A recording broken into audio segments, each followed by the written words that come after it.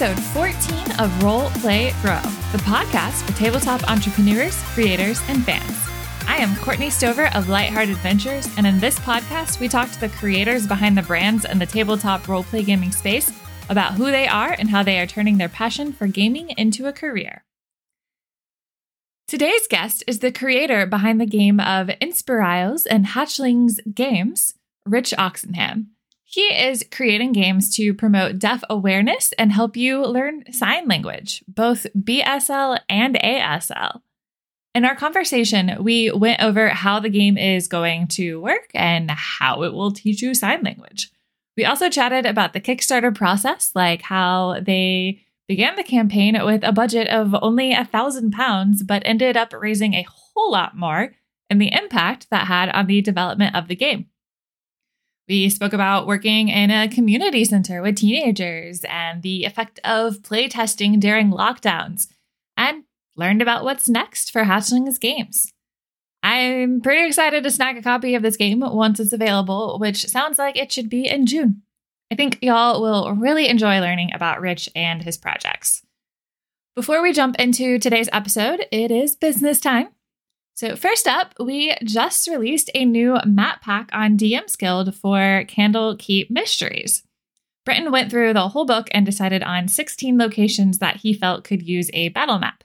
He spent several weeks preparing them for you, and it's our first publication where the maps are all in full color, not just black and white. So that was pretty exciting for us. You can find it by either going to dmsguild.com and searching for Lightheart Adventures as the author, or you can go to lightheartadventures.com/shop to find all of our DM's Guild and drive-through publications in one spot.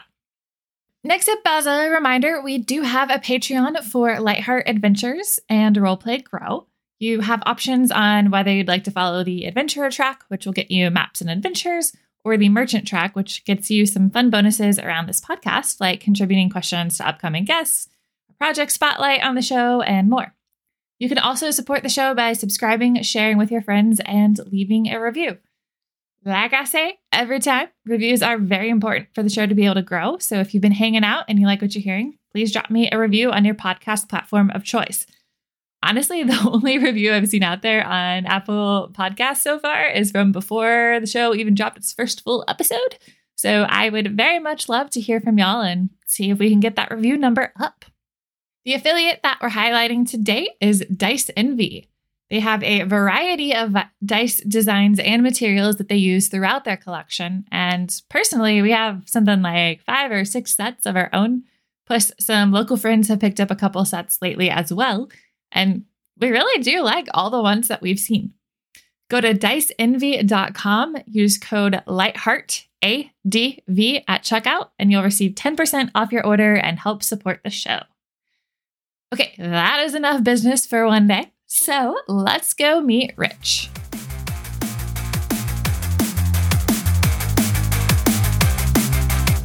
Today, I am joined by Rich, the director of Hatchlings Games and developer of indie TTRPGs promoting deaf awareness and sign language.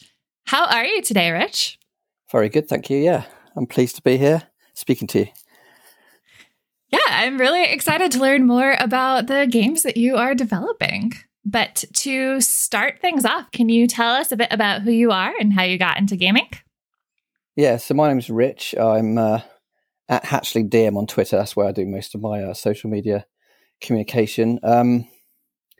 I've been playing D&D since I was a teenager, really, since the early 90s. And I took a long hiatus after I entered into the world of adulting to try and find a career, etc., etc. And I took a break from it for maybe 12 to 13 years. And then I did an MA degree in creative writing in my local university in the UK. And I met loads of people that were getting back into it as 5th edition launched, basically. And that's when I started playing role-playing games again, and D&D specifically. From there, we moved house to the outskirts of the city I was living in during my degree, and I approached a community centre, and I wanted to run a role-playing group for children or teenagers. And that's what happened. I basically posted like the looking for interest on a Facebook page in my local hometown.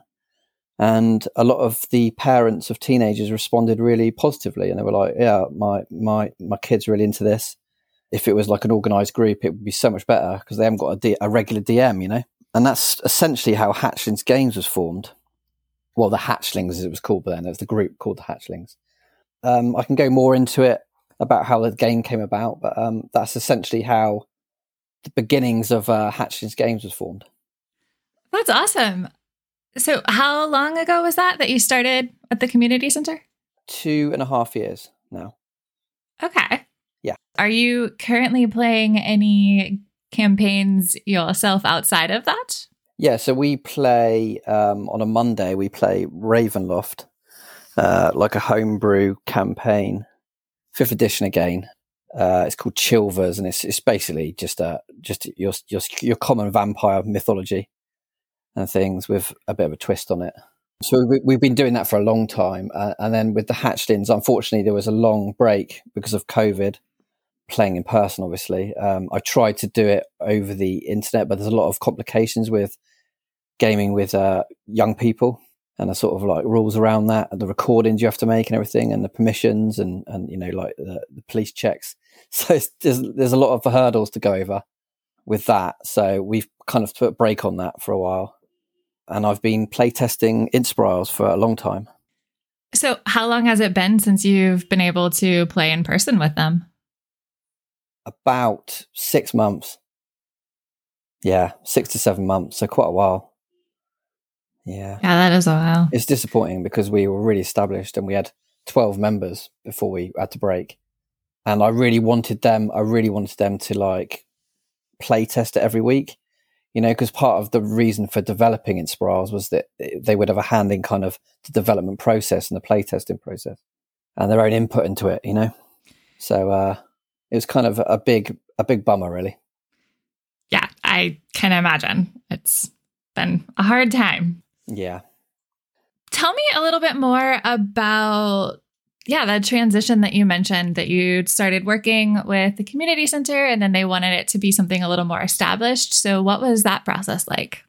Yeah, so we established it quite early on and we got quite a lot of interest straight out of the gates, probably about 8 members. And luckily the teens, they all went to the same school and they kind of were all interested in playing D&D. So it was very easy because when you play with a group that's familiar with each other, it's actually easier anyway. You're not going to have any people on the outside then. They know each other's like personalities and, you know, they're sort of the things they kind of strive for within the game. Because we had some kids that were like really into the combat side of things. One kids are somewhat into more the mystery. Other kids that are more into exploration and the sort of like acting out the characters, but they all worked really well as a team. So it made my life very easy. But some of the things I did notice was that we were playing through Dragon Heist, you know, Waterdeep Dragon Heist. Mm-hmm. And some of the kids found it some of the themes quite difficult to relate to, I think. You know, there's no point where I was talking down to them or that I was kind of like shying away from certain scenarios within the module, but they found it some of the themes quite difficult, and it kind of got me thinking about if I could develop something a bit more teen friendly, I guess, maybe with a sort of more rules light sort of like system, and that's essentially how Inspirals, kind of the seed of it, came about. So yeah, I started work on that as we were playing every week. I was doing that every evening basically. And starting to put this sort of like the lore down, the sort of setting, some of the themes are built around the theme of belief and disbelief, like a kind of a Peter Pan idea. Then I my day job is working with the deaf community. So I work for a deaf charity for over a decade now, about 12 years. And I woke up one morning and I thought, wouldn't it be amazing if I could combine the two sort of areas of my life? And just have a role-playing game that promoted sign language and deaf awareness. And that's what I worked on. That's what I brought into it. That is so cool. And I'm really excited to learn all about this. So What can you tell us about Inspirails? So it's predominantly made for teenagers, but obviously adults would enjoy it at all. It's, young adults, anyone like that. It's got a fairly robust role playing system behind it. It is rules light, and it's easy to create questing days, which are versions of D&D adventures. So from the Grail Guide's point of view, which is the DM in our game, it based on like archetypal template. And it's very simple to create quick and easy adventures for the Pendragons, which are the players in the game. You basically use sign language at different levels to represent the spells in the game and spell casting. Yeah, you go all the way from learning the alphabet. This is in American Sign Language and British Sign Language, which will both release with the same book at print and at launch. And you start with the alphabet and you move all the way up to like a lexicon, which is like words specific to the world. So things like world tree and friends and pendragons and worms. All these words are like quite advanced. So you'd learn them at the end of your essentially like a campaign session. So the theory is that you would go through a whole campaign within the game, and by the end of it, you would have learnt to the highest level of the sign language elements. But it is just an introduction to the language and to deaf awareness. So what methodology are you using to teach the sign language through this gaming book? Typically, you'd have like a dungeon master that knows the rules. So do you have someone that would need to know sign language, or can a group of people that don't know any sign language at all go in and play this? Yeah, the idea is that you can come to it completely fresh. So, for instance, I've been play testing and running games on actual streams using ASL. And I've got absolutely no experience with it whatsoever. But you can totally do that. It's meant to be like a collaborative learning process. So, like the Grail Guide and all the players would learn at the same time. You'd introduce yourself to each other. So, at level 1, you'd have the alphabet and a greeting sheet. So, it would be things like hello, goodbye, sorry, repeat. Morning, afternoon, evening, all these things. So when they come to the table or when they come to the screens, depending on what situation we're in, you would do all these sort of greetings, but in sign language. And it's about respect for the culture and the language itself. And then you go into the alphabet, which would incorporate finger spelling. And all you need for that really is a sheet, like it's an alphabet sheet and a numbers sheet. And then you're away, A to Z. Some of the techniques are obviously explained within the game. So things like your hand shape, your dominant hand, your kind of signing space, all these things. And if you read through the book and your Grail Guide takes you through things, you should pick it up pretty quickly. Additionally, we're releasing the game with a whole video tutorial set. So it's not just the book. You'll get a download of all of our video tutorials signed by my deaf colleagues. Oh, that's really cool. Yeah, so if you've got any doubts about any of the sort of like the techniques, so to speak, or like your hand shape or the correct way to do like the alphabet, then you'd just be able to refer to the app and the sign language tutorials on there. That's really cool. So tell me about the development process. So from the time that you had that idea of how can I merge these two things to the point that you're almost at release, kind of what all have you been up to in that time? So it's quite complicated because basically when the group was basically ending, well, on its break because of COVID, I like a lot of people, I had quite struggles in life. I had quite difficult moment or time period where I kind of retreated to my hometown and my parents, and I was kind of rethinking things. And not to get too deep and philosophical, but like I did reassess some stuff. Like I thought I'm a certain age now. I've hit my 40s. Like this is now or never really about doing something creative. Not to say you can't do anything as you get older, but like if I'm going to change my career or change my opportunities, it needs to be now really. So I thought I throw caution to the wind and launched a Kickstarter and just see what happened with it. I was fair away through a lot of the content in terms of written content, in terms of like the mechanics, but all the art for the Kickstarter was mine. Like I'm just a very average artist. So I had to kind of launch it on the back of these kind of slightly crude illustrations. But I thought it'll either make the £1,000 I needed to produce the book myself, or people would latch onto it and go like, I actually really like the idea of this sign language and the role-playing game combination, and it would create some buzz. And thankfully it was the latter. So when we released the Kickstarter, the word spread everywhere, I think, especially through Twitter. I think something like 65% of the funding was through Twitter, my Twitter followers. So that's pretty extraordinary, really, in terms of numbers. So I wanted 1,000, and as the Kickstarter continued and it hit those stretch goals, one of the stretch goals was an American Sign Language version. As soon as that was unlocked, the floodgates opened. And it was, it kept going up and up and up, and I was getting more and more shocked. And I kept saying to my wife, because it was a family project originally, like just very small scale kind of like idea.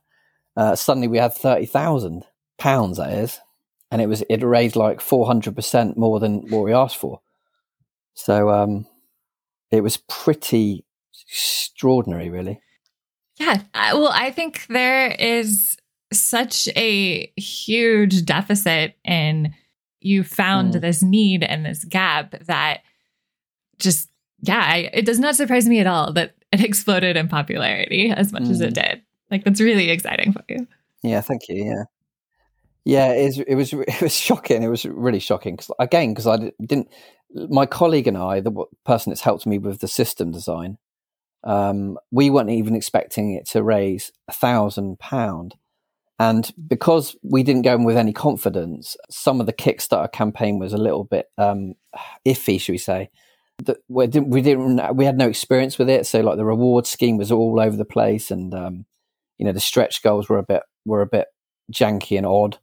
So it's like, if the second and third games we release will be much easier to deal with and much more simplified and less of a headache. But obviously I'm very grateful for the money we raised, because that essentially has paid for all the art, all the layout, additional writers, editors, sensitivity reading, all these things that you dream about in a project to make it as good as it can be. Yeah, I'd love to dive into that a little bit more. By starting with, you had an initial budget or goal of £1,000.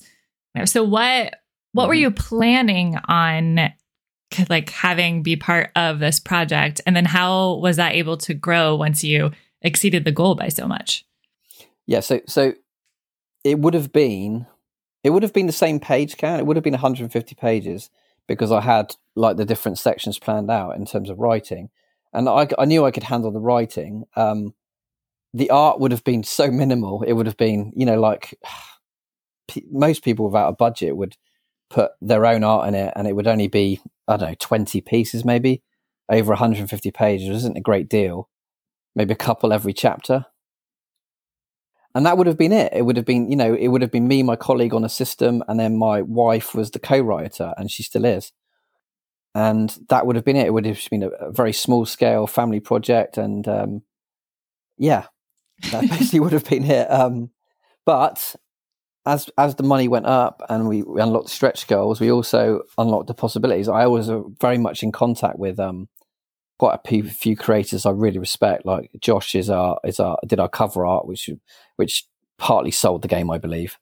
A great deal, to be honest. He's a stunning artist. He does knot art, Celtic knot art, Norse knot art, and I really wanted Anna on board, who's a layout specialist, because it's something I can't deal with. I can't handle myself. I can do sort of like watercolor illustrations. I'm a competent writer, but I have no experience with InDesign or anything like that, or any of these design packages.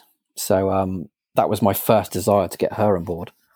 And then I started, I could afford to hire quite a few different people that I really respected. Like Ashley's doing these sign language sheets. And just to go into that, that's the main thing that changed from the original premise and the budget to the higher sort of level, is that originally we would have had the sign language system, but we would have linked to the material on an external site. So say, originally we would have gone, we would have used an alphabet sheet from the British Sign Language Association, say, which would have been very disappointing, but like that's all we could have afforded. But now that we've got Ashley on board, she's actually creating a bespoke sign language material for the game with the images of the teenagers that are through the whole game doing the signs, and like different hand shapes with the diversity, for instance. Like most sign language sheets don't have any diversity in them whatsoever, just like blank, kind of bland, not representative at all. So yeah, there's a lot of things that changed, and it's a lot of quality of life changes as well. But essentially, it's the same product from the beginning, but just a lot more clean and kind of professional. Yeah, that sounds really amazing. And like, I think it's really cool that she's able to make the bespoke sheets, like you said. They sound like they're going to be gorgeous. Oh, they're so gorgeous. They're so gorgeous. Every time she sends me one, I'm just like, almost shaking. Really, it's like, because it's one of the main things you want. It's one of the main things that makes your game an individual product. I didn't feel good about like linking people to external material. It just feels like a bit of a cop out or like a, it was necessary because we couldn't afford to have the sheets made. They're very expensive, but I'm so glad that we have got that money now to pour into it. And it's a vast amount we're putting into the game. It's wonderful to see it coming together. Yeah, absolutely. As you've got all of that coming together, what are kind of the last steps that are needed before you're ready to start fulfilling the pledges and what's your plan for distribution outside of just the Kickstarter orders? So initially it's with Layout now. It's with Anna now. She's putting it all together now. I think she's about halfway through now or something like that. She'll be done by the middle of May completely. And there's just a few last adjustments. For instance, it's just little tiny things like originally, obviously I put like go to chapter 10 for this information, but now that Anna will have the actual page count and the page numbers, she'll have to change all those things to like go to page, 76 or something. But it's little adjustments like that we need to work on before we launch it. Obviously, I need all the sheets in from Ashley. There's a couple of pieces of art from Josh and Lucille, who are the other artists on the game, still to come through. Because essentially what happened with the Kickstarter is that some of the reward tiers were like create your own monster, create your own inspired, which is one of the gods of the world, and create your own dragons. And they appear in the game, but two of the people that backed the project have never responded to me. I've sent them messages on the Kickstarter, I've sent them Discord messages, I've sent them emails, personal emails, but they've never replied. So I've left them for as long as I could do, if that makes sense. I've left them right to the end, but now we have to do the art for them and put them in the game. Otherwise, we can't delay any longer, really. It's holding the whole project up. And then May 17th, the studios reopen for our sign language tutorial videos, as I described earlier. So that's been a massive delay to the project because we couldn't get into the studio to film them, even though we booked it months and months ago. So that'll be lovely because my colleagues, Rajni and Katie, who are doing the British Sign Language and the American Sign Language respectively, they're coming to the studio and they're really excited about it. And we've even hired an interpreter to come with us for the day to essentially direct them through the process. So that's really exciting. So once that's done, once the videos are in the can and we've done the last adjustments, then we're ready to launch, and we'll launch on Itch.io, I think, after speaking to a few people that I respect, and possibly Drive through RPG, but that would not be exclusive with them. So it would just be an extra place to put it, really, in some ways. So what are those videos going to look like once they're all done? Is it just going to be going over the alphabet and some words, or? Yeah, so without going into every single element of the game and the levels, we'll cover the alphabet and the correct way to do them in both languages, ASL and BSL, and then it will go through the numbers. It'll only be 1 to 20 because the dice only go to 20. And then we'll have greetings, we'll have travel signs, we'll have a system signs, things like roll, things like assist, things like all sorts of signs with that. And they're essentially different sheets. And then the videos will represent them one to one, like it'll be a complete representation of them on a visual tutorial with obviously the words underneath every time they do a sign. It's not going to have any sort of flashy effects or anything like that. It'll just be very professionally filmed on a good grade camera, very clear and very succinct. Yeah, it sounds like it's going to be really cool and interesting and a great help to learning the rest of the game. Yeah, I mean, we went with a person that was really interested in the project, and they're thankfully they're doing it completely for free for us. So they're doing all the filming. Obviously, we'll credit them in the game itself, but that's wonderful. They want to get involved in such a worthwhile project. So I know that you're pretty deep into this game, but you've got 2 more games coming up as well. Yeah, eventually. Well, as much as you're able to talk about, what do you expect those to look like? And are they going to be related to Inspirails? So our next game is called Feathers, and we are quite a way along with it. It's certainly past the initial kind of concepts and the themes and the mechanics as well are in place. Going to be more of a playbook style narrative game rather than system heavy. Again, it's going to be even probably more simplified than Inspirails. It's going to be more about the teens and the role playing a bit more, really. It's a very similar theme. It involves like disbelief and belief again, but it's set in the skies above the islands.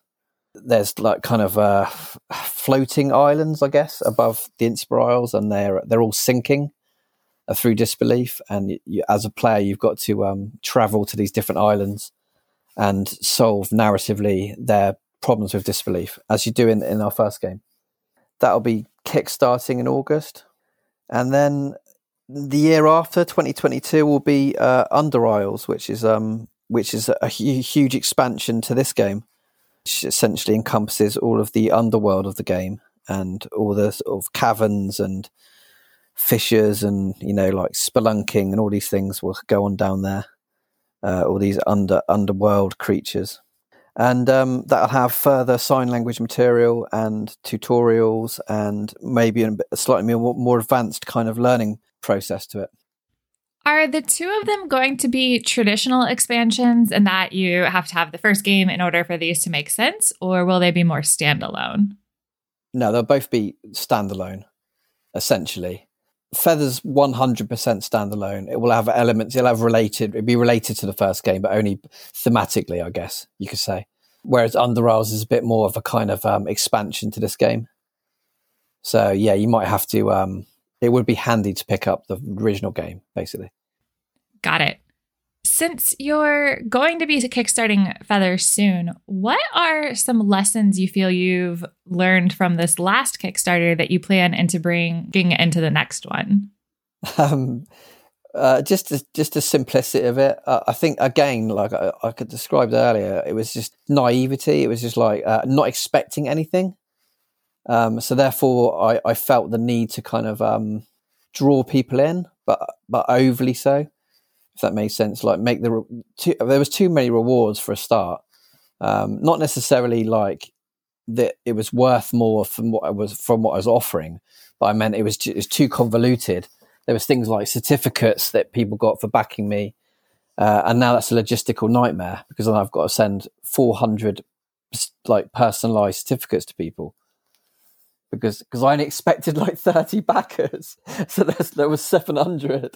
So it's things like that you can't account for if you're new to it. So this time I'll take the lessons from other Kickstarters and I'll be like, a reward will be, just it will unlock an extra sort of like artist or something, or someone doing an extra adventure for the game, not these massive logistical things. And also when we do Feathers, we will release both languages from the outset as opposed to like through a stretch goal, because that was a problem as well. So we'll have ASL and BSL from the very, very, very beginning. Is most of your team based close to where you are? No, half I would say, because half of the people I know are on the team.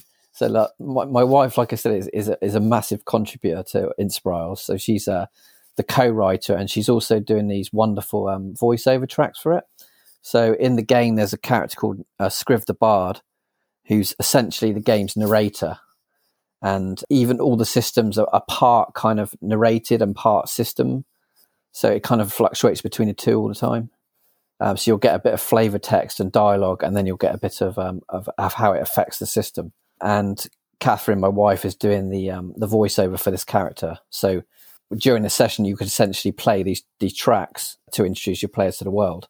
And then I've got a system designer who's my best friend from childhood. He's my system consultant, essentially. Then I've got Josh, who lives just South Wales, who's like my principal artist.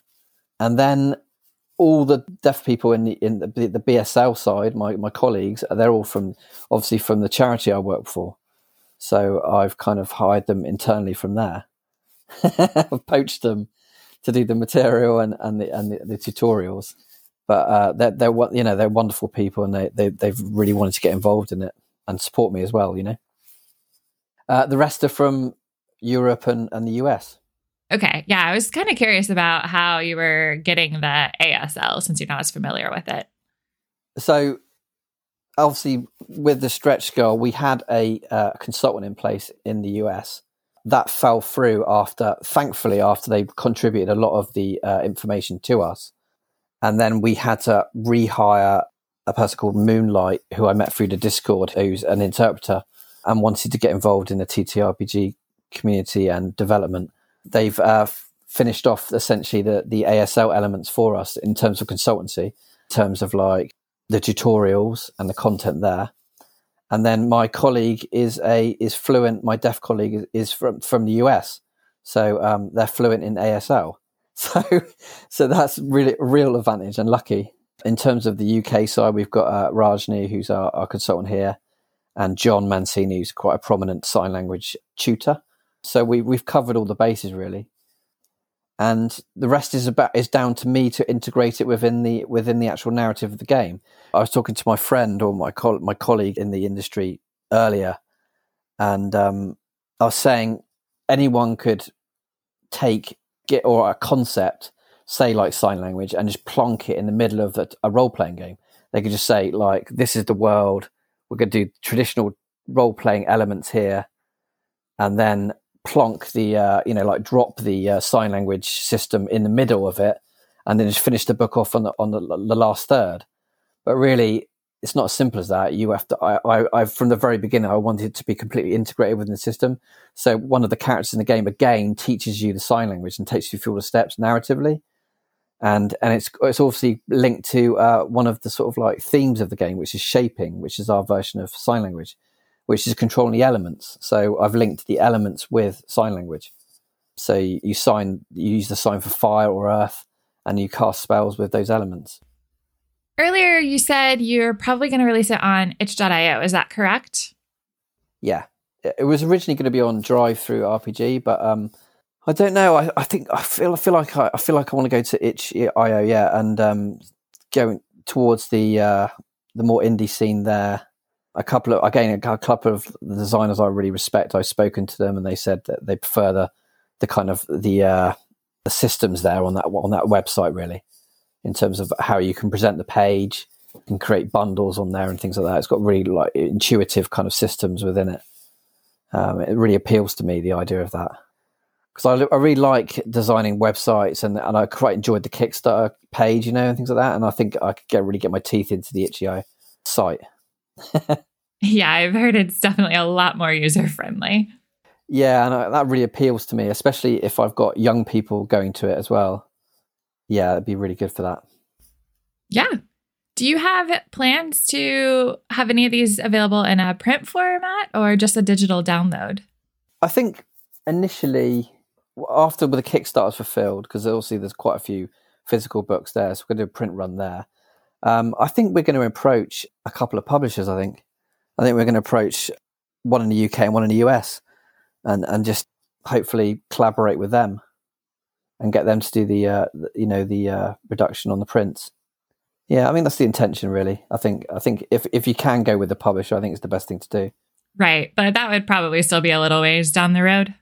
Yeah, a little bit ways down a road. Yeah, exactly. Yeah, but it will happen though.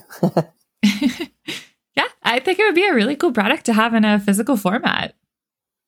It would be lovely. Yeah, there's a lot of work going into the visual elements of it, so we've really got to make the most of that. Really. Plus, I will order beyond the print, but the first print one, I will order quite a few copies for conventions. I'm intending to go to visit quite a few conventions, at least towards the end of the year and definitely next year. And, sell some copies there as well and spread the word locally and around the UK. Yes, that would be really cool. Yeah. Do you think you'd ever come to any US conventions in future years? It depends how successful it is. I mean, if it does well, then obviously, the ticket's quite an easy, it's quite an easy route to there. But or if it gets picked up by a big publisher, then they might pay for me to come over and run some sessions. But like I said, I'm not an expert in ASL for a start, so I'm not sure how productive I would be. Fair enough. I think it'd be pretty cool, though. Yeah, I'd love to come over at some point. Yeah. Well, I would love to hear a little more about the playtesting process. I realize that a lot of that was hampered by COVID and not being able to have people in person as much. But honestly, I feel like that gives it kind of more of an interesting challenge, though. So how have you navigated playtesting for a game that incorporates so much sign language and physicality? Well, it's definitely been hampered dramatically, like from what it would have been. But I've managed to wrangle out quite a few sessions through Discord, quite a few sessions locally with my, friends and other people that have never played role-playing games before, which is the best tester, really. I want this game to be a beginner's gateway game, really, in some ways. They can just dive straight into it and understand the systems from the start of the book. And it seems to be working so far. The system's simple enough to work and understand from a young teenager's point of view, I feel. We have said that the Grail Guide probably should be taken for the most experienced role player or an adult, if possible. But again, a confident young teenager would be able to run it.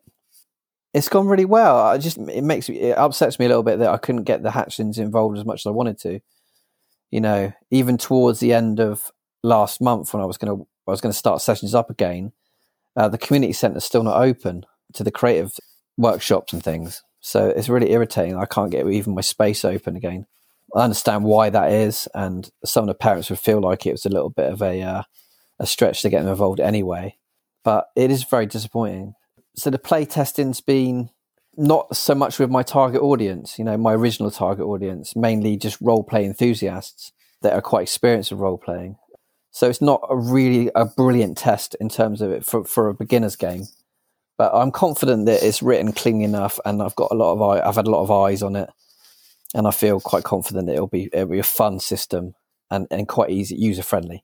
You have to play test the game extensively, obviously, because we had one situation. It was interesting because we've got Beth's got a sensitivity reader on the game, Beth Kirkman, and through playtesting we picked up a few things that could have been issues, in terms of triggering people even. And there's nothing you never do it as a designer. You never do anything deliberately, but it's just some things that are brought up that are communicated weirdly or strangely, and people don't understand it, and it makes them feel a bit kind of triggered by certain things. So if you don't play test stuff and you don't get eyes on it, then you're not going to pick these things up, and you're going to release a kind of a troubling product in some ways. You could be. Not so much with our game, but especially with horror themed games, that definitely happens a lot. They deal with a lot of psychological role playing. Yeah, our group started using a consent form at the beginning of every new longer campaign where everyone fills it out and says what kinds of things they're comfortable with, what needs to happen off screen or just not happen at all. Yeah, we've got consent. We've got quite a few safety tools in place. Again, looking at other role playing games for inspiration, we've got a consent questionnaire. We've got an X card type mechanic, which is like a grail that's been illustrated for us, which we have at the table, and then we've got this mechanic for if someone wants to leave the session or the group, where they can do it very like smoothly and unobtrusively, you know. That's really great. You know, especially with your target audience of younger high schoolers or teenagers, I feel like it's really empowering to give them the tools so early on. Yeah, I think so. I mean, like the consent questionnaire has got things in it like, is there any creature that scares you or triggers you or makes you phobic, you know? I think it's quite important because like I spoke to a few people and they were like, I literally cannot stand spiders. I can't have them in any game I play. But if you don't do a consent questionnaire and you do a module or an adventure with that features spiders, then they're not going to be able to play it. That's so awesome.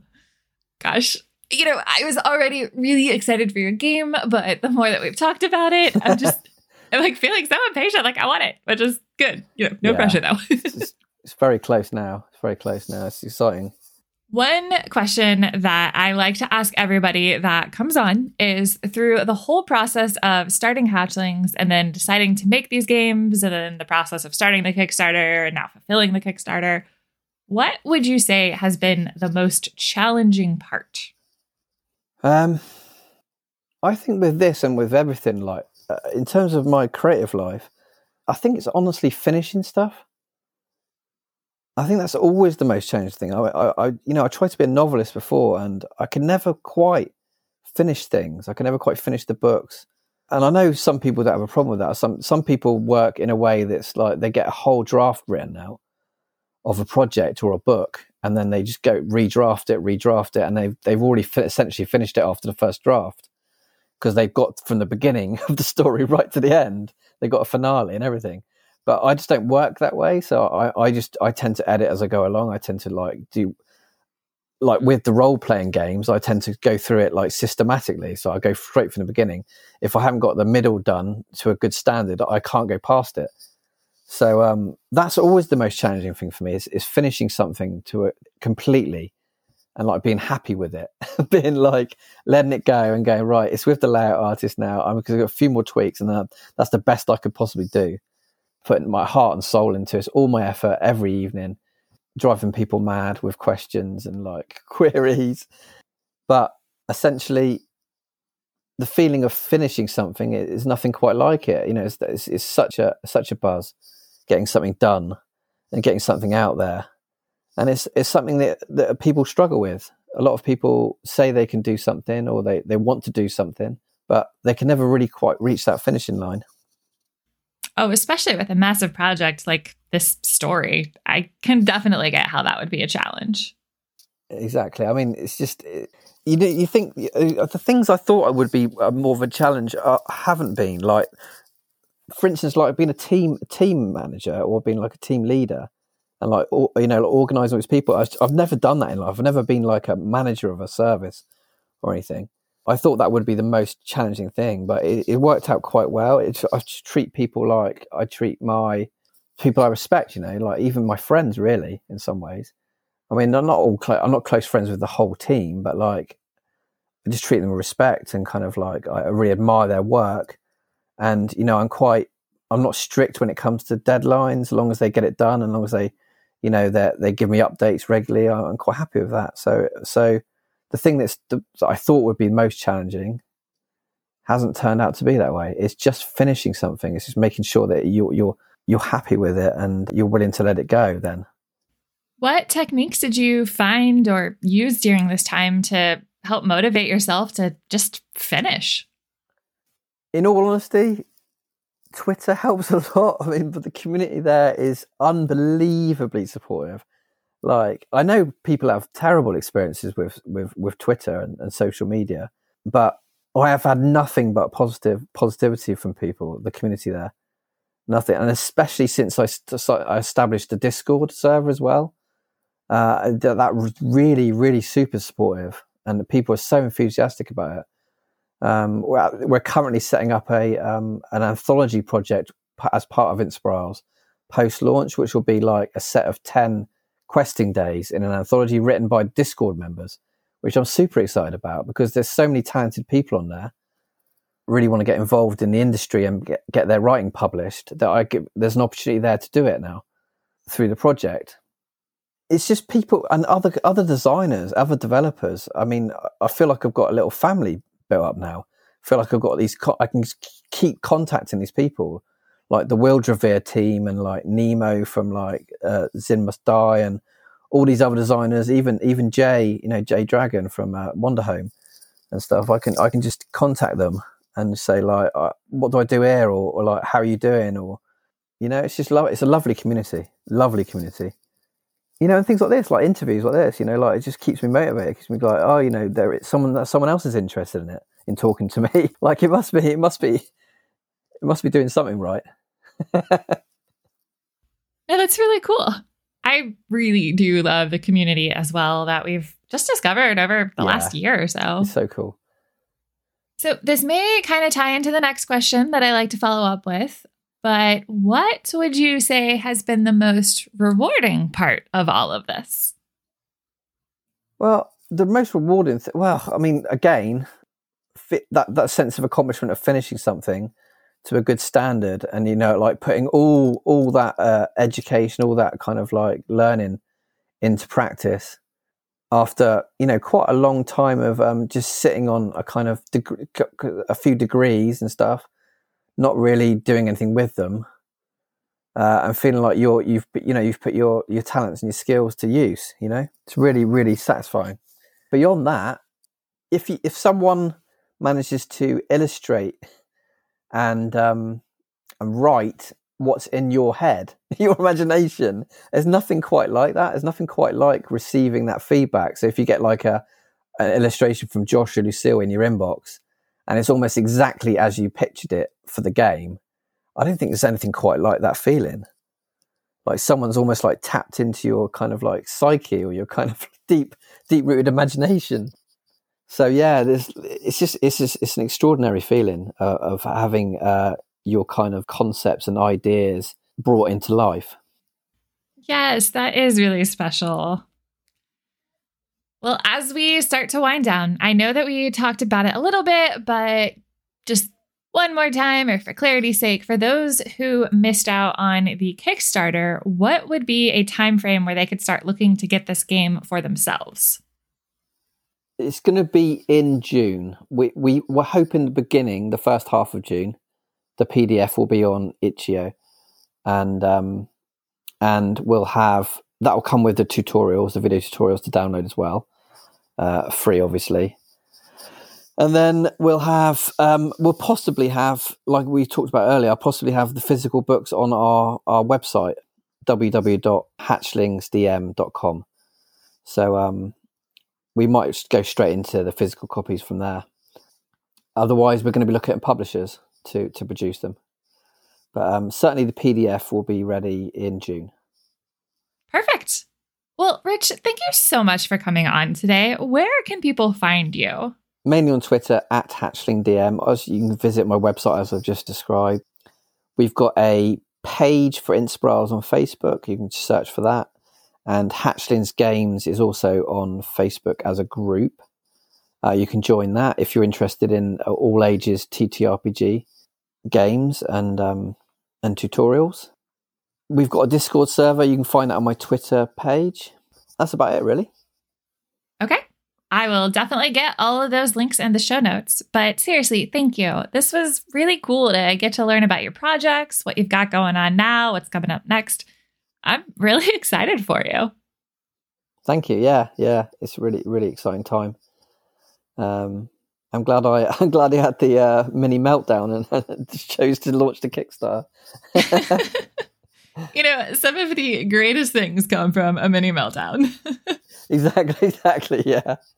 Well, they say like from your lowest point, you also often rise up, don't you? So, yeah. The one thing about the last year or so is that we've had some pretty cool projects come out of it. Yeah, we have. Yeah, it's completely blossoming, the TTRPG community. One good thing that's come out of it. Yeah, exactly. It's great. Well, thank you so much for coming on. No problem. Thank you for having me. That's it for today's episode of Roll, Play, Grow. To check out the show notes, you can go to lightheartadventures.com/RPG. To keep up with every episode, please subscribe on your podcast player of choice. And if you're enjoying the show, please leave me a review. Reviews are one of the best ways to help a newer podcast get up off the ground. To follow me on Twitter, you can either find me at lightheartadv for our business account, or at Ketra WCR to see me tweet about other things like my dog and World of Warcraft. You can also find us as Lightheart Adventures on both Instagram and Patreon. Thank you so much for listening, and I'll see you next week on Roll, Play, Grow.